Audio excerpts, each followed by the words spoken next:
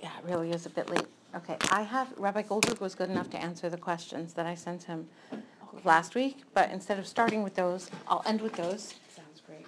for purely practical reasons about how we break it up and post it online afterward. Okay. Well, we'll be able to post them separate with us. Okay, so, yeah. Last week, just kind of summarize, our main topic was Gemilus Chasadim. The Torah begins with Chesed and the Torah ends with Chesed, the Talmud tells us. The Torah begins with Chesed, as it says in Bereshis, Vayas Hashem Elokim la'adam u'le'ishto kasnos or vayal b'yishem. Hashem Elokim made for Adam and his wife cloaks of skins, and he dressed them. That's Malbish Arumim, that's Chesed in the Torah, and ends with Chesed of Hashem burying Moshe Rabbeinu. And that in fact, what we learn from that, the Talmud goes on to say, is Mahu Afata, that we are supposed to emulate the ways of God. And the examples that are given in that Talmud are all examples of how we're supposed to emulate him, that are really all about Chesed and Kavod of the Guf, meaning protecting the body and protecting the dignity of the body, which we said with clothing has two aspects: protecting the dignity of the body in the positive, so to speak, by showing kavod, showing respect for the body. Rav Hirsch's definition of beged is a garment which presents the outer appearance of a person, right? It's the way that we present outward in our relationships with other people something of what's inside of us, trying to define how we're going to relate to people outside. That's kavod. And there's also the aspect of levush, which relates to busha, where we're protecting the dignity of the body by covering up that which we are ashamed of, the animalistic aspect, which we now have allowed to gain more strength than it should have had. And that kavod haguf is based on recognizing the tselem Elokim, recognizing the image of God in every person, including ourselves, including other people. And from that stems not only how we treat our bodies, but in general, from there stems the whole idea of chesed at its purest level. Is when chesed comes from recognizing the tselem Elokim in other people, and we mentioned that also makes us a little more independent of how they happen to feel, how appreciative they manage to be about. Obviously, we're supposed to do chesed that the other person would appreciate. It doesn't help so much if you're doing what you would want and it's not at all what they would want. But trying to do what the other person wants, but nonetheless, if we depend upon their appreciation to do the chesed, that's perhaps a less refined type of doing chesed than when we do chesed based on a more pure aspect, which is recognizing the tselem Elokim in others. That's kind of the summary of what we spoke about last time. So this week, what I want to do, I hadn't originally planned to spend so many weeks on Malbish Arumim, but I'm happy to do it. It's definitely good for me also. I wanted to speak more about the function of clothing and how we relate to clothing, sort of as a whole. And let's start with Rav Hirsch's. I'm just going to take a few excerpts out. He has quite a long discussion of the significance of clothing. And his commentary essentially begins with this point, this question of what does it mean and why was Hashem dressing them and dressing them in clothing? And why is that important?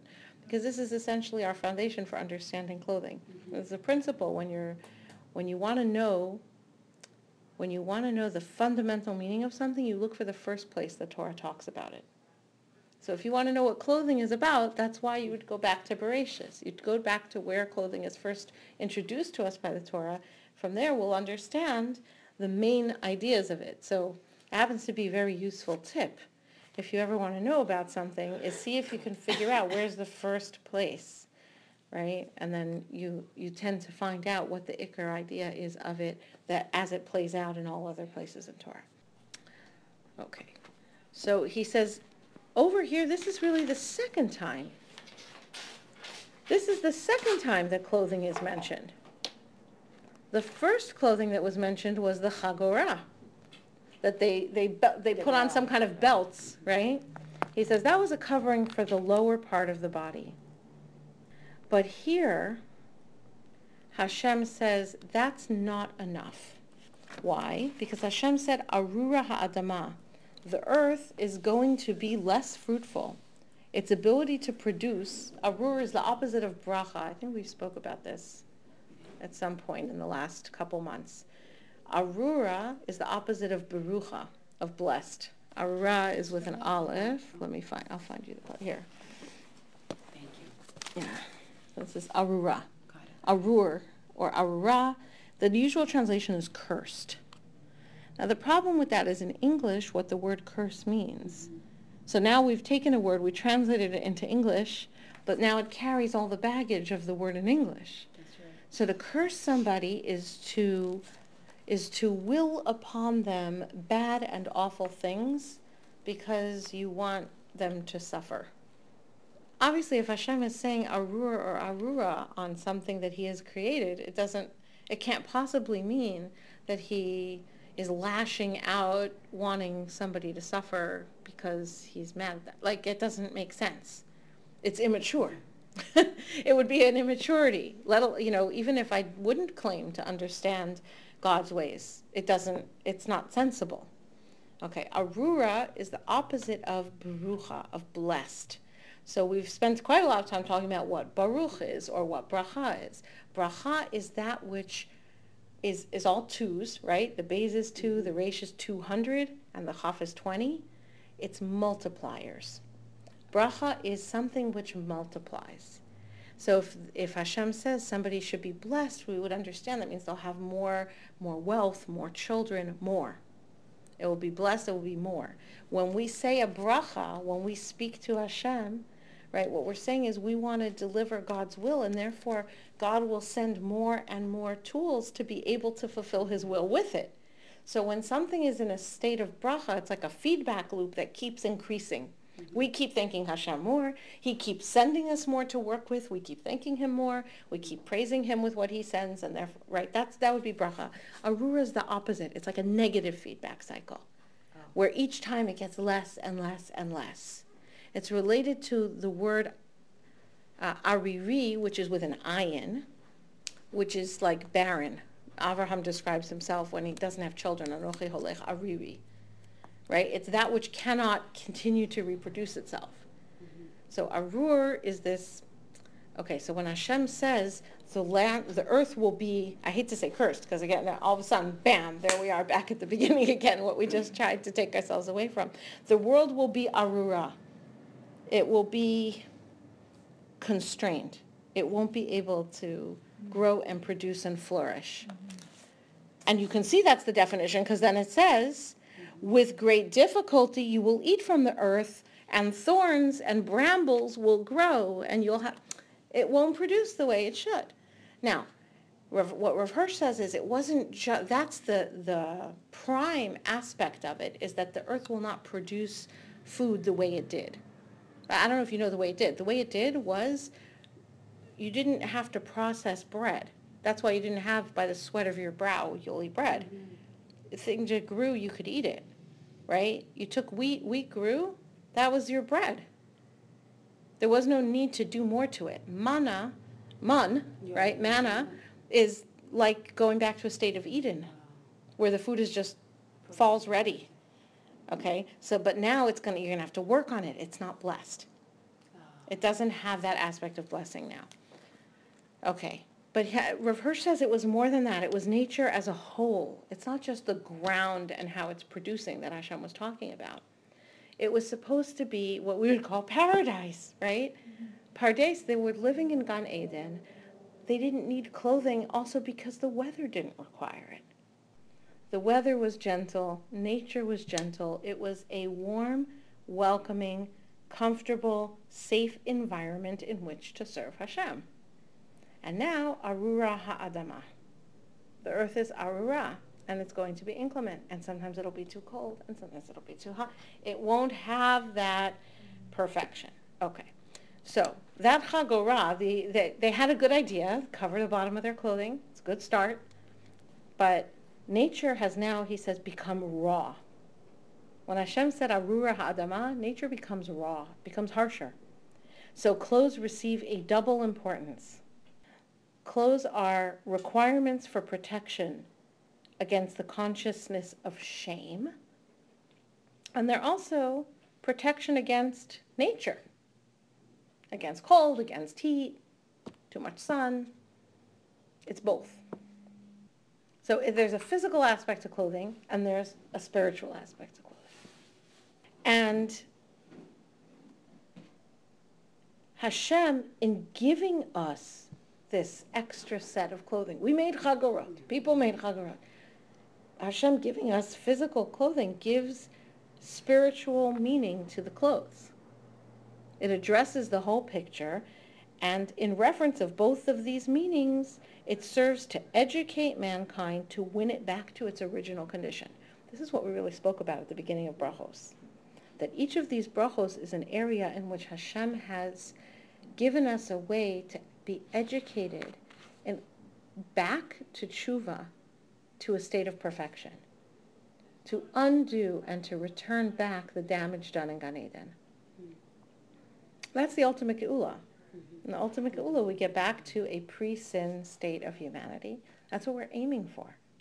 So we got to do our part here. So these blessings, remember, we're thanking Hashem for the opportunity, for teaching us, for giving us tools and opportunity to return to Him, not just casting us out like a snake. So, covering our bodies, it reminds us of being something higher than an animal. And in protecting us from nature, it reminds us that the world is not what it was originally supposed to be, and that that's because of us. We're the one who has to wear the clothing, right? Not nature. We're the one who has to wear the clothing because we've damaged something. And so now, you open the airlock and you let in the vacuum of space and you let all the air out. You got to wear the spacesuit now. Your clothing tells you that you are a man, but that's with a capital M. So it doesn't mean a male member of the species, right? You are human. And that the animal within you is not to be the ruler. And it tells you that the world about you, in spite of all inventions, is not yet paradise. So we have iPhones and we have air conditioning and we have fans and heaters. The world is not paradise. And the clothing that we feel on our bodies reminds us of those two things.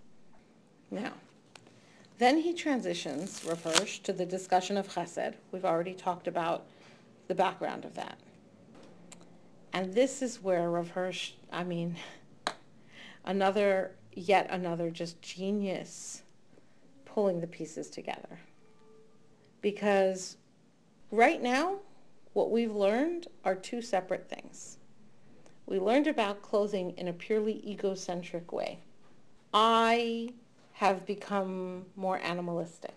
I have an animal nature, which I need to cover. I need to keep it in its place. I need to try and reveal only the parts of me that are more human and less animal. I need to show the dignity of my Tzelem Elokim.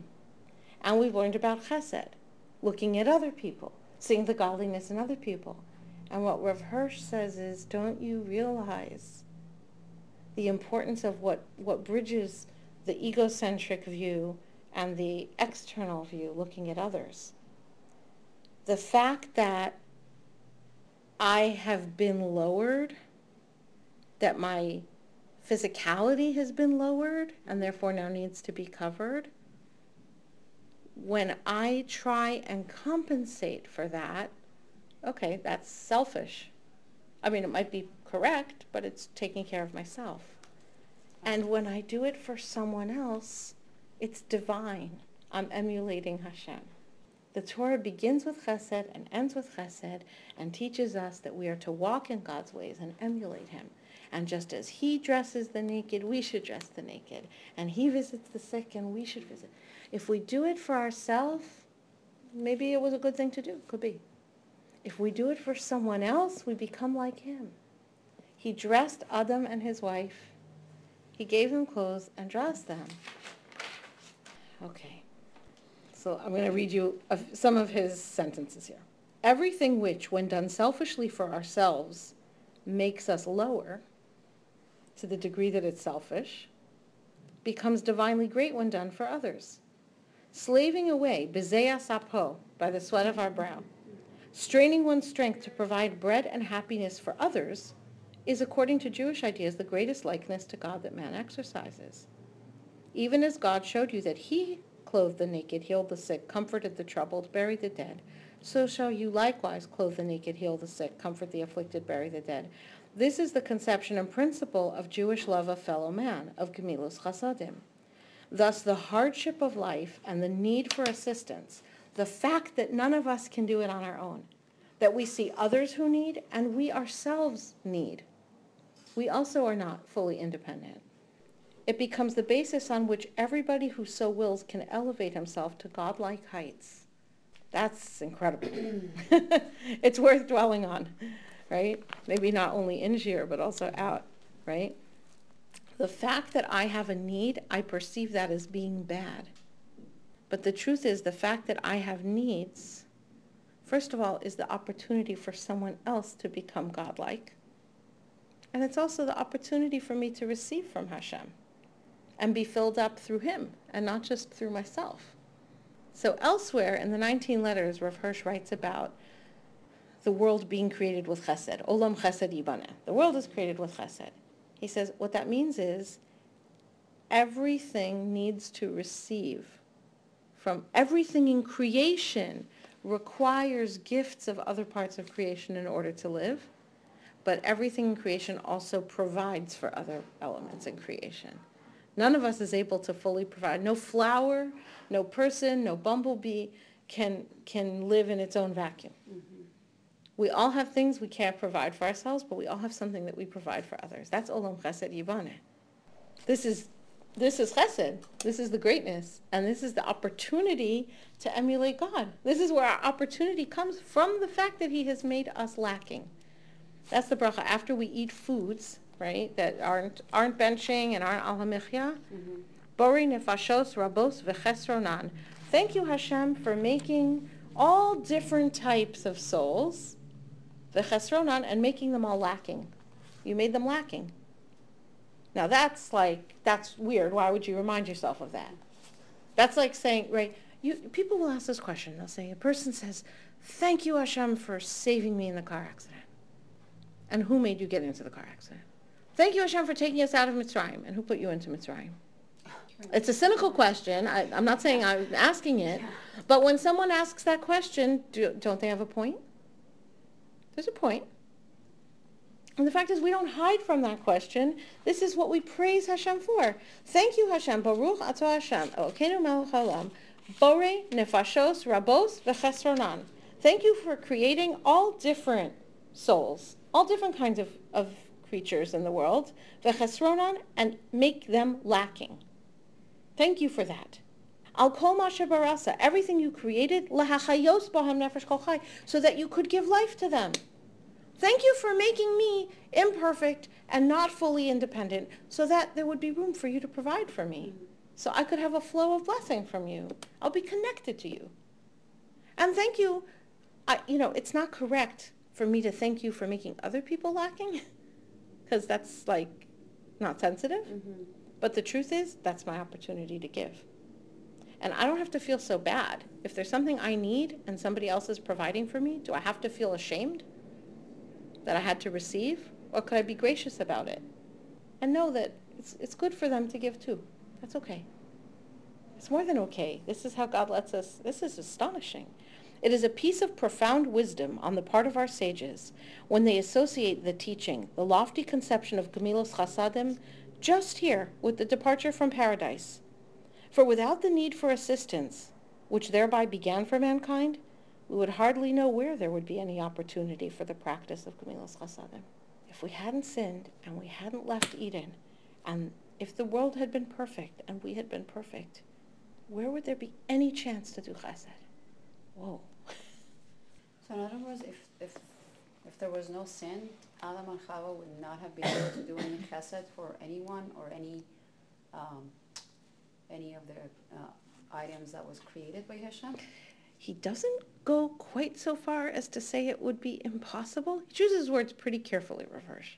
He says, we would hardly know where there would be any opportunity. Is he saying there would not have been any opportunity? I don't know. He's kind of saying, hard to say what there would have been. No.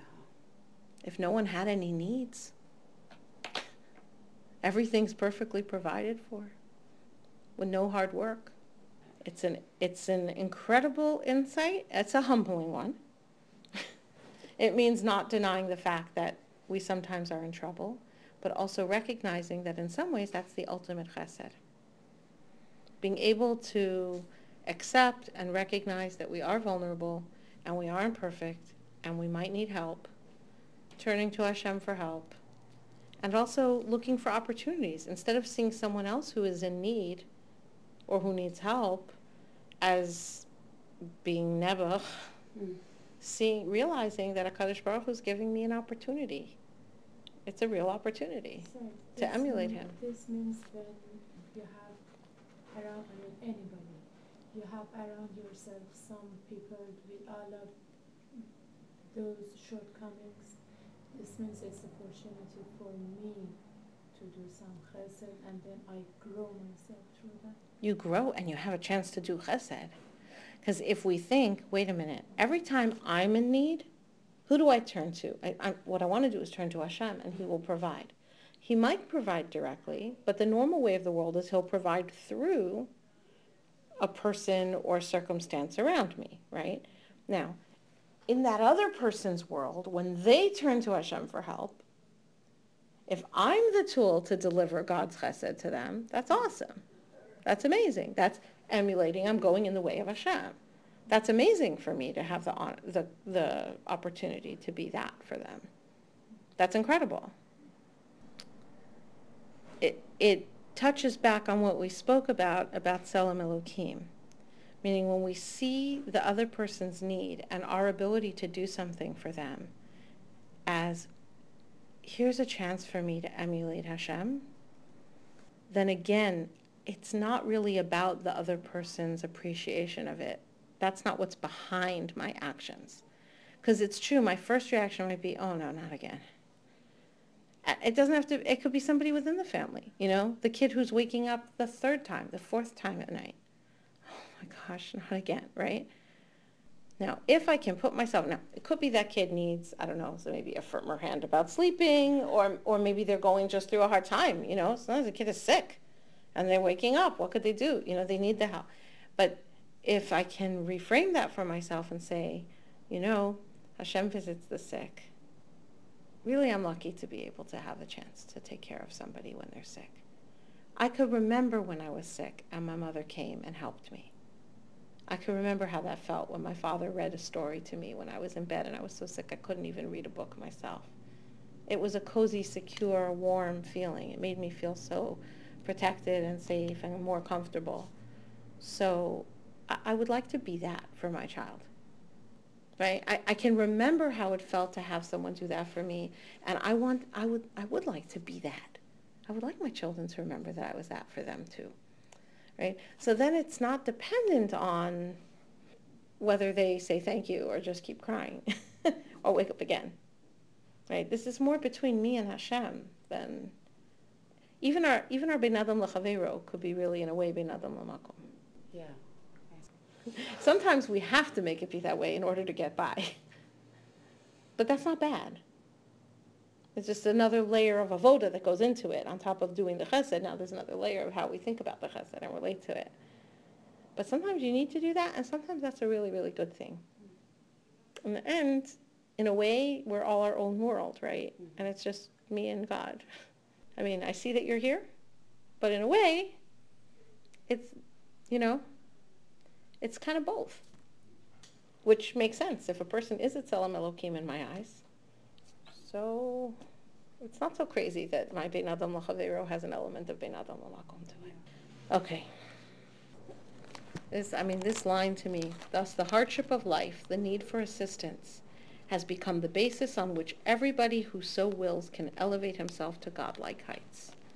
Just amazing. It's difficult to move on from that. I'm sorry. Okay, we probably should move on, but it's hard for me to let go of that one. Okay.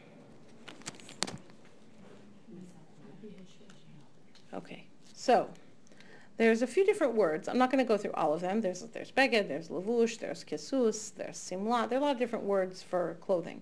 The two big ones are beged and levush, both of which mean clothing. Levush, which is over there, the second one, is actually related to the word busha. Busha is shame, right? So levush protects against the consciousness of shame, right? Vayalbi shame. God clothed them, is that he covered up our busha. And we mentioned that busha is, what is shame? What is busha? Busha, it's not what other people say. Busha is having an awareness of my imperfections or of my sins. Having an Awareness. Busha is that a feeling of awareness of my imperfection or my sin. So for example, Adam says to Hashem, I saw that I was unclothed and so I hid, right? I beforehand, I didn't know there was anything to be ashamed of.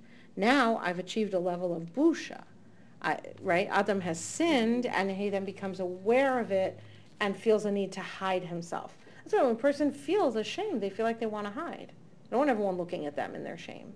Right. It's a feeling of, oh my gosh, I'm aware that there's like imperfection in me.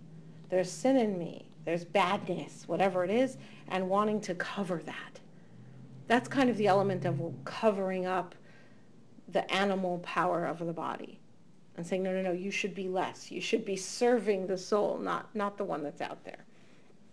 Okay. But it's also related to the midah of tznius. When we say that you recognize the descendants of Avraham Avinu by three qualities that are inherent, that genetically passed on. Rachmanim, merciful. Baishanim, full of shame. What? V'gomlei chasadim, and we do chesed. This is all really very interrelated now, we know, right? Well, what does it mean by shanim? It means we have a sense of tznius. We are capable of feeling a sense of shame when we do something wrong, rather than just brazenly going on and not minding. It's a positive thing to feel the shame if it's deserved.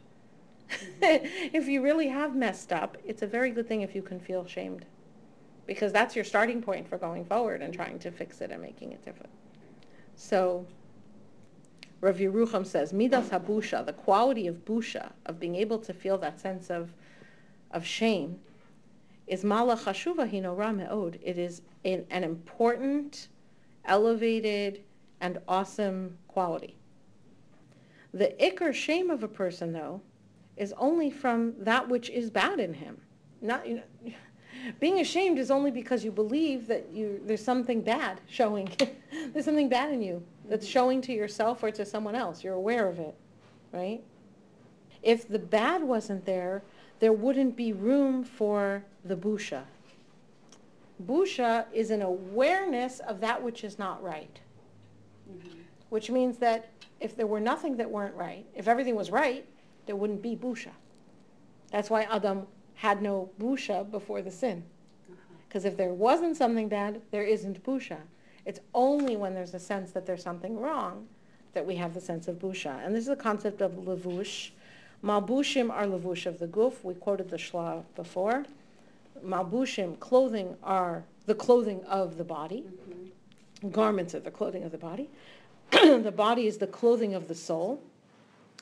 Taras hamalbushim yaorer ta'aras haguf. He says having tahor clothing, garments, helps arouse and stimulate purity of the body. Tahara of clothing helps awaken tahara of the body, and tahara of the body helps awaken tahara of the soul.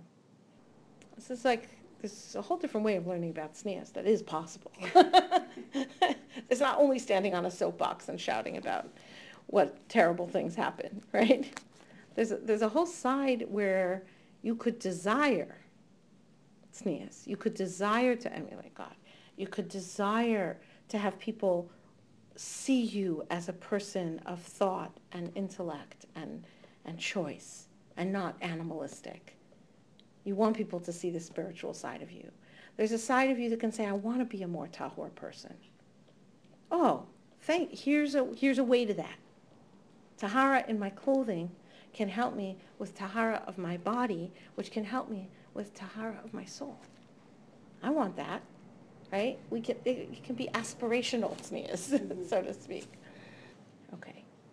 And again, kind of touching back on a point we've made before, that the soul which God has put into me is pure, and there's a foundation of that under everything else about myself and how I understand myself. Being able to feel busha and shame for what I've done wrong, feeling my clothing upon my body, that awareness that I always have, this sort of even subconscious, I'm not always thinking about it every minute, but the subconscious awareness of the feeling of clothing on my body should be an awareness that what I do really matters. Ultimately, when I feel that my clothing is there, you know, when something moves too far, you really feel that it's not there. It could even, I mean, not to be like Dafkan Sneas. If you wear a ring all the time, so at the beginning, it feels funny and you keep noticing it. After a while, you don't notice it, but if you take it off, you feel like you're missing something. What that proves to you is that there constantly was some degree of awareness in your mind of the ring. And the same thing with your clothing, which you usually only notice if it changes. If it goes too far up or too far down or twists or something, you know, you wake up at night, your nightgown is wrapped around your knees, right? Then you notice that it's there. If you don't notice it, it's because some part of your mind is monitoring it and feeling that. That awareness, what it's supposed to be, is an awareness that what I do really matters. If it didn't matter, there would be no pusha, there would be no lavush. It's because what I do matters. And what I do has the ability to be tahor and to be divinely emulating. That's the awareness that I could have from my clothing when I feel it. Okay. On a cheerful note, Rav Avigdor Miller says, okay, we've heard Rabbi Goldberg say from his teachers that a person should really always be dressed in a way that is respectful and good-looking and clean at all times. And that we talked about also last time, about how people see us. Rav Avigdor Miller says, talk about constant awareness, the way clothing can make you aware of something. He says, Mashiach is coming at any moment. When we have awareness that at any moment our salvation is really there, and we're waiting for him, even though he's delaying, every day I'm waiting for Mashiach to come. So really every day we should be dressed in mechubed, clean clothing. Because if this moment is the moment the shofar sounds, I'm fit. It's an astonishing way of thinking, and it's logical. It's logical, but it's like, you know, when someone opens up a window and a bunch more light pours in. We're still sitting here, we're still wearing the clothing, we're dressed tznius. A whole new window of opportunity of how we think about our clothing and think about what it means to have the confidence that Mashiach is coming the same way we know Shabbos is coming. You know, like I do cook for Shabbos because it's coming. It's coming. Mashiach is coming. When I get dressed, I would dress differently if I know Mashiach is coming. In the same way that I cook differently when I know that Shabbos is coming. Rav Hirsch says about the word beged, which he says a beged is a garment which presents the outer appearance of a person. It has to do with the honor of the body, kavod haguf, right? Dressing in a way that, like we said, you know, we know like wearing certain brands or wearing certain styles, right? It adds honor to the body. So this is how we present our relationship out to the world. So he says, a bogade is a traitor. He says, why is bogade a traitor? What does that have to do with clothing? A bogade is somebody who presents an appearance, and so we think we know who this person is, and really he's someone else entirely. A traitor, someone who betrays you, right? He has presented to you one whole appearance. That's what clothing does. It presents an appearance to the world. Now, what it's supposed to do is be consistent with what's inside, right? But a bogade, a traitor, is someone who utilizes that aspect of bigud, of clothing, to present something that's completely different from who they really are. And tearing clothing from pain or grief is a representation that there has been a tear in our relationship with others. Something has been broken or torn.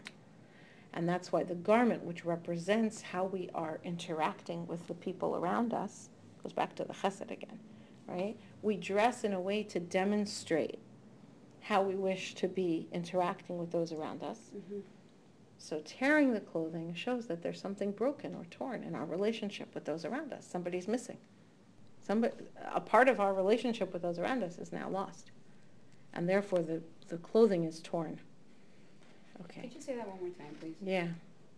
He says, a tear has been made in the outward relations of people.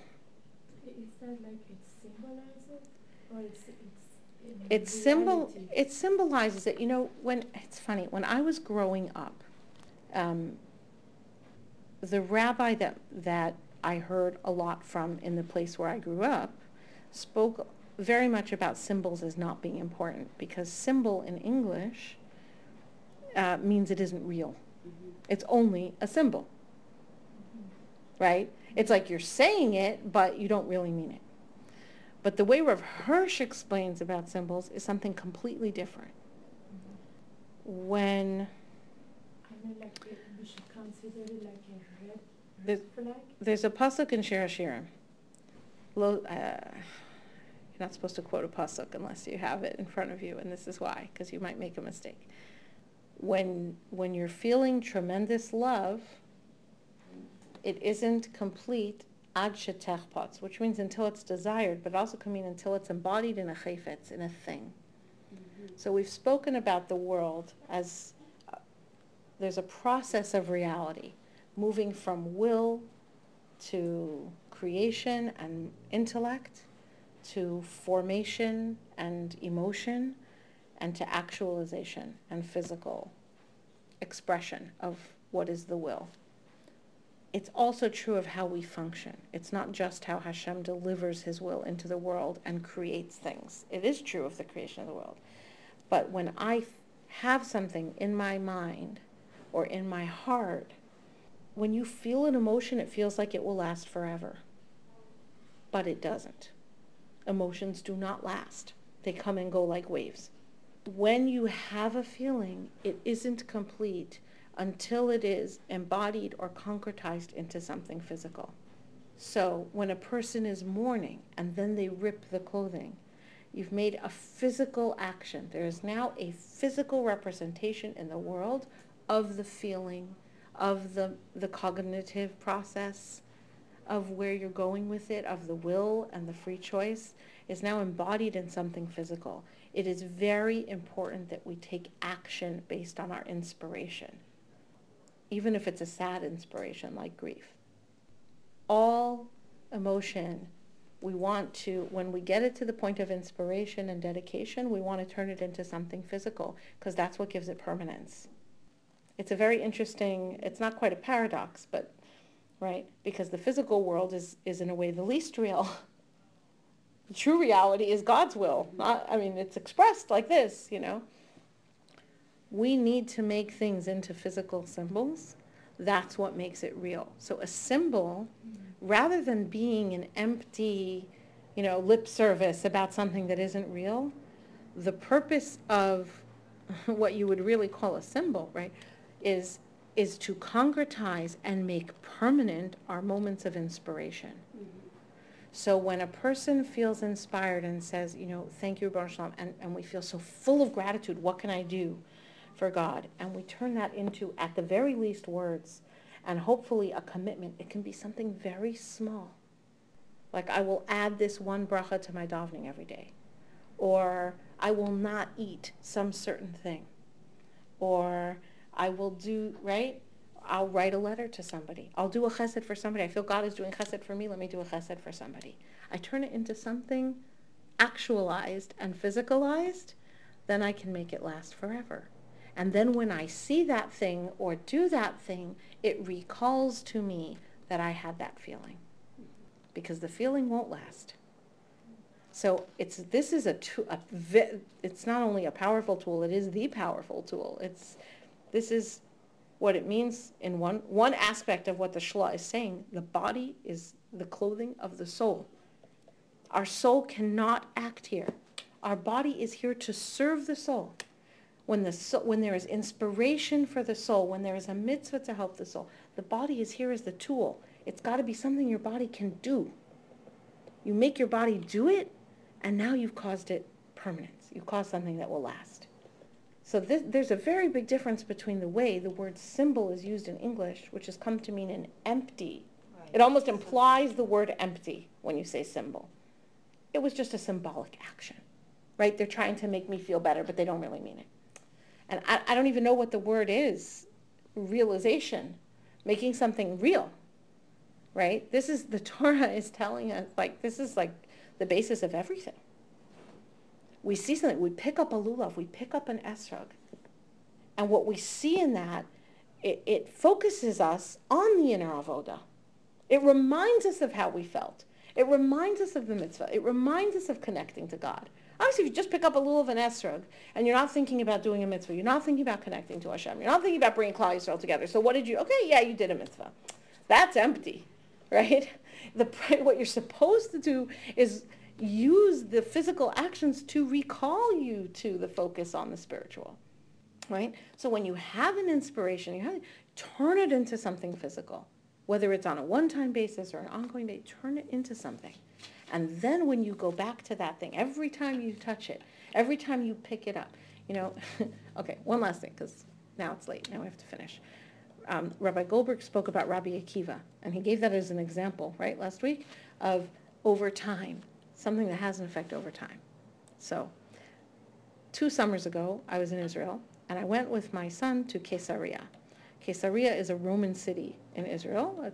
There is actually a city still around there, but the original city is obviously an abandoned, site. It's a very beautiful but empty Roman city. It's also the city where Rabbi Akiva was martyred. All right. So there we were. We're in the city where Rabbi Akiva was killed by the Romans. And it's on the beach. It's this incredible beach, and you've got like sort of where the king's palace was, and he had like this sort of swimming pool built into the ocean. And okay.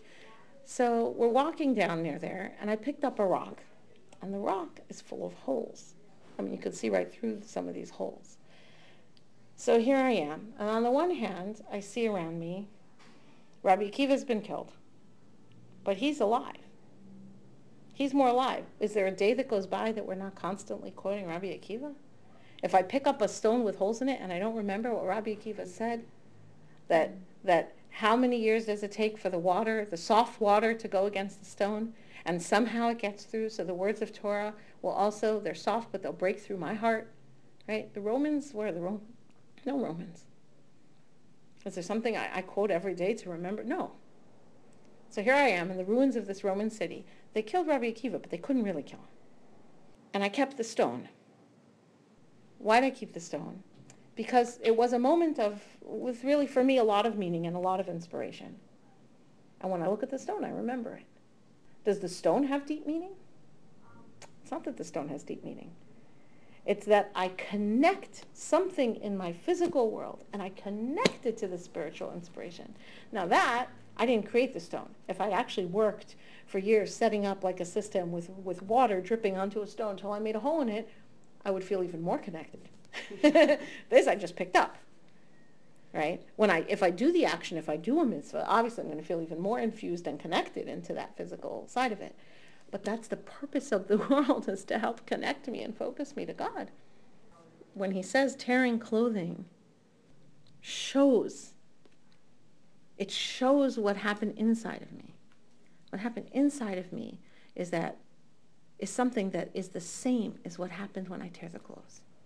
My clothes is something that helps me to relate to the people around me and helps them to relate to me. In the same way that the clothes are torn, so something inside of me got torn. The way that I can relate to this person got torn. The person's really not gone, right? The parent, the child, the sibling, their soul goes on. But my ability to relate to them right now, that's been torn. And when I tear the clothing, I put that into the physical world. I express what's going on inside of me into my physical world. And it helps me to connect to it. And it helps me in the future to connect to it. And this, the word beged, you probably noticed, is Beis Gimel Dalet, right? It's 3 letters in a row going upward. That's a sign of rachamim. Words that go up Beis Gimel Daled are connected with the Midah of Rachamim. Oh, you mean in the Words that go order. downward in the order of Aleph Beis are related to Midas Hadin. But Beged is actually related to Midas HaRachamim. Okay, so we'll stop here. It looks like we're going to get at least one more, not at least, hopefully one more session on clothing. And Bez Hashem, I think next week we're on.